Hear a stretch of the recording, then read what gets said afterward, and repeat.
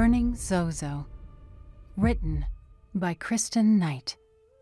Narrated by Nancy Peterson.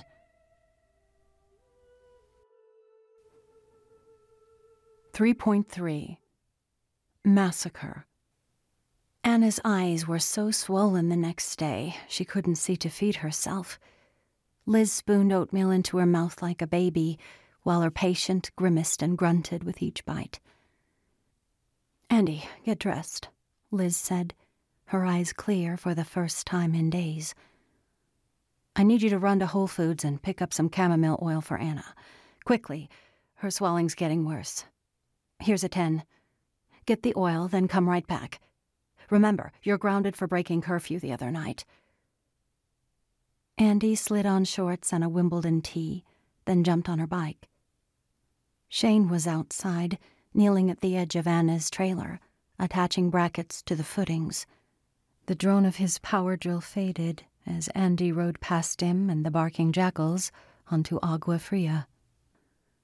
St. Francis Drive was congested with the typical Saturday post-yoga and soccer mom traffic. Andy wove her bike gingerly through blind spots, trying not to get tagged. The last thing the Scoggins needed was someone else threatening a doctor bill. Whole Foods was busting at the seams. Andy waited at a register behind a woman trying to buy kale with a bad Visa card. She rolled the tiny bottle of oil in her hand and tried not to breathe too deeply. Someone next to her reeked of patchouli sweat. Just then, a sleek Mercedes pulled up to the bird shop across the street. The bright turquoise and yellow plates read ACA. Andy paid for the oil and hurried across the street on her bike. Staying low, she peered over a Zozobra poster attached to the front window of Feathered Friends of Santa Fe.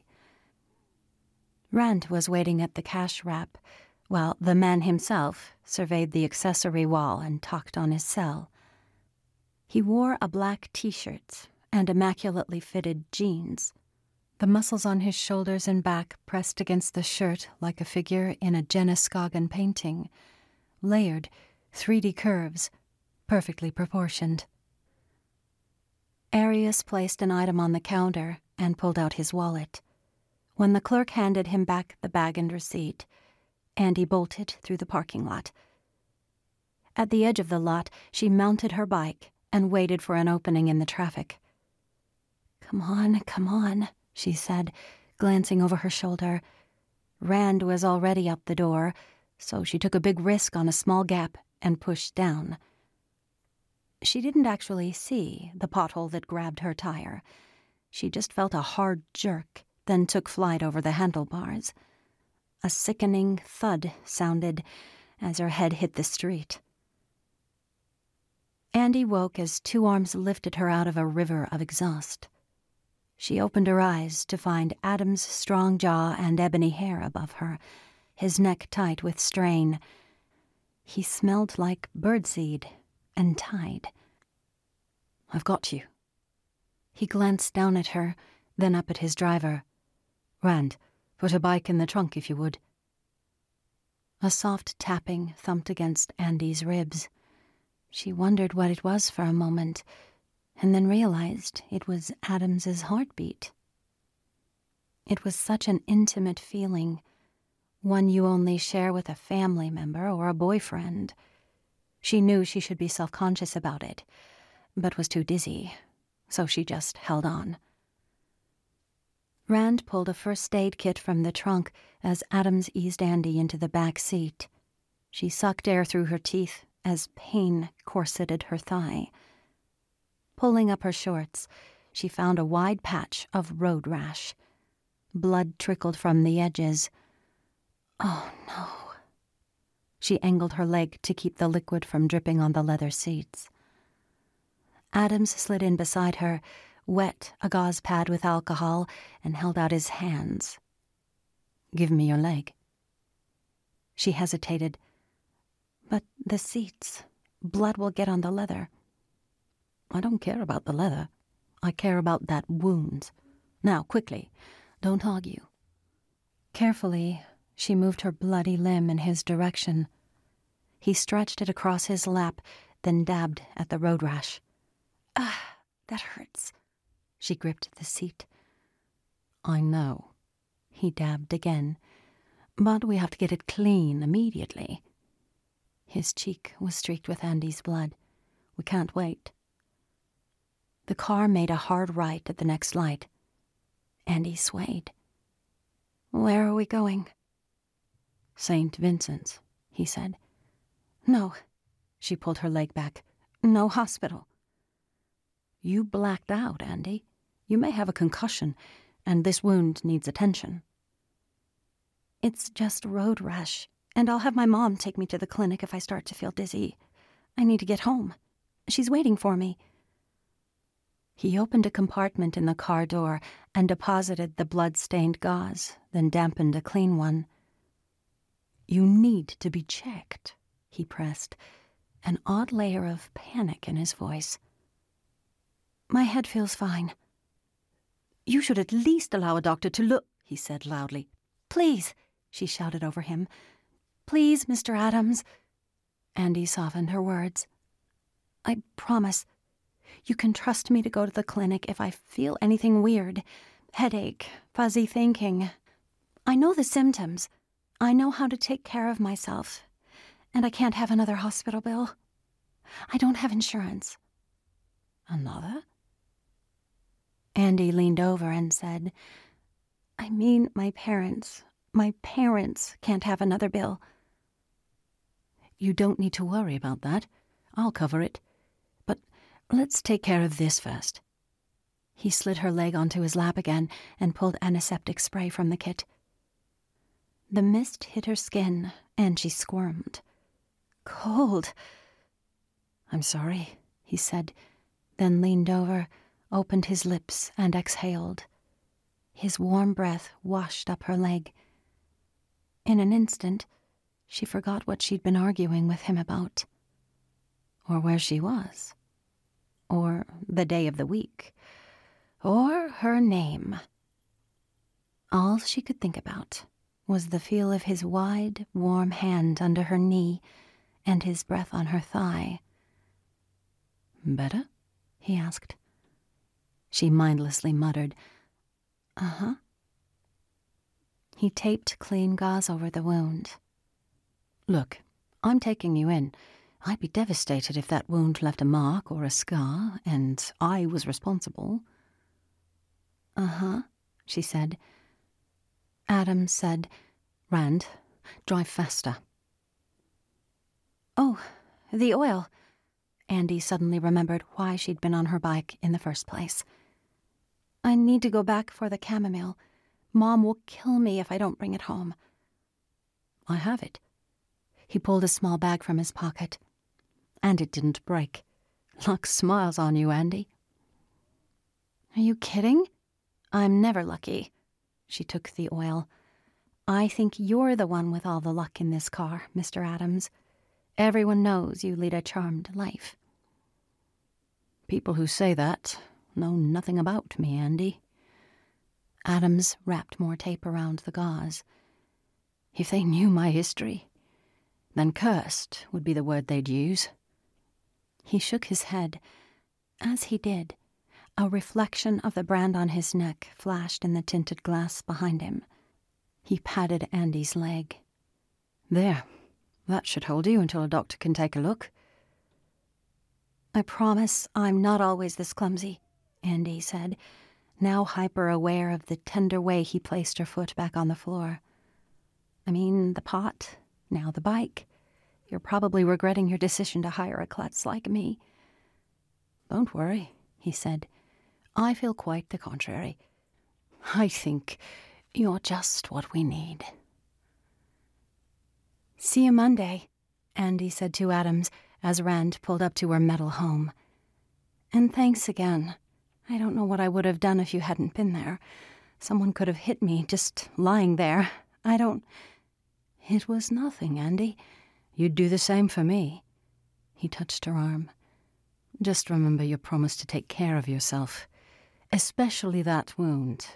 He smiled gently. "Don't disappoint me." "I won't." She got out of the car. "I promise." Rand lifted her bike from the trunk and handed it over. A tattoo peeked from his sleeve. He noticed Andy noticing and said, "Colorado Federal. My inmate number. Had it done so I wouldn't forget." He pulled up his sleeve, revealing a blocky 10-inch-long number. She stared. "So you don't have to ask, I'll just tell you." He shifted his weight. 10 years. Assault with a deadly. "I wasn't going to." "That was before Mr. Adams saved me." The sunlight glistened off his shaved head.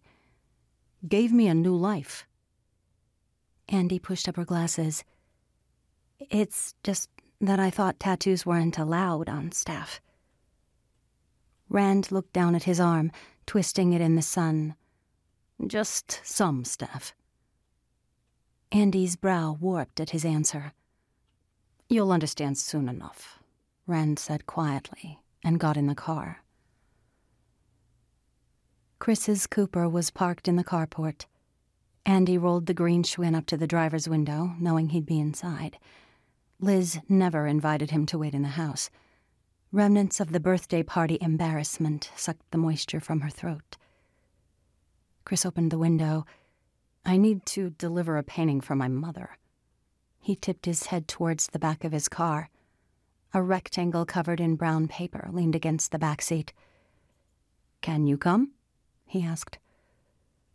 "Okay, let me just drop this off." Andy hopped in the house, set the oil on the kitchen table where her mother would find it, then came back out, letting the screen door slam. Liz's voice stained the air behind her. "Andy, get back here. You're grounded, young lady. I'm not kidding." Andy slid into the Cooper and slammed the door. "Go, go." Chris took the west frontage road past the abandoned gas tankers. They were tagged and painted with bright letters, cacti, sombreros. More Mexican than Mexico, Liz had always said about the town, the buildings, even the graffiti of Santa Fe. A familiar image on one of the tanks pulled Andy's gaze. "Hey, that's one of Jenna's." A voluptuous 3D Jenna Scoggin angel was airbrushed at the top. Chris turned to look. "She's good." "Yeah, she used to hang with the taggers, but they eventually kicked her out. Got jealous. They were actually pretty cruel in the end." "Jealousy does weird things to people. Digs up their darkness." He checked his rear view to see that the brown square hadn't moved. "She could sell her work, you know. Has she thought about art school?" Our loving mother, convinced Jenna to waste her talent in a nail salon instead of going to art school. Stay small and status quo, the Liz Scoggin credo. The traffic congealed as they neared the old racetrack called the Downs. The track itself was no longer used, but the parking lot was constantly bustling with flea market cars and booths. Chris used the opportunity to belt Pink lyrics out the window. The driver of a nearby car shook his head and rolled up his window. Andy slumped down in her seat. "Stop! Those aren't even the right lyrics." "I don't care," Chris said. "I like my version better." The painting drop-off point was a big house at the end of Cielo del Oeste. Chris stopped at the gate, got out of the car, and pressed the buzzer. "Not home," Andy called out after several long seconds. "My mother said they wanted it this morning for a gift. I don't feel right just leaving it here. Come, follow." Chris got out of the car and slid the painting from the back seat. Andy obeyed. "It's locked." She grabbed the massive padlock that hung from the gate and shook it. The mechanism was bigger than her fist. "Not for long," Chris said, pulling a ring filled with slim metal rods from his pocket. He inserted one in the lock and jiggled it. The lock popped. "Where'd you get those?" "From my mother, in case I lose my keys." "Your mother is the only parent on the planet that would give her son a lock-picking set as a solution for lost keys." Andy followed him through the gate. You know this is breaking and entering, right? You'll have to go to confession. They asked for the painting, and nothing is broken. Chris closed the gate behind him. Which makes it just entering. No confession. Andy shook her head at the sketchy logic and followed Chris past expensive wicker porch chairs to a cobalt blue door. He rang the bell and waited. Not home, Andy said. Let's just leave it. Chris looked around. Anywhere on the porch you can still see from road, yes? What about behind this? She tugged the arm of a love seat. It's too valuable to leave there. He was right. Valeria Belikov's work was well loved and sold for upwards of $30,000 apiece. Chris rang the bell again. When no one came, he pulled out his rods. Chris, don't. What if there's... A wail sirened through the open door. Chris looked at Andy, wild-eyed. Oh, shiz. Andy bolted off the porch. Chris slid the painting through the door, closed it, and ran. They raced through the front gate and hopped in the Cooper. Chris fumbled his keys. Hurry! The cops could be here any minute. They'll never let you into preschool if you get arrested. You'd be surprised. He smiled and peeled out.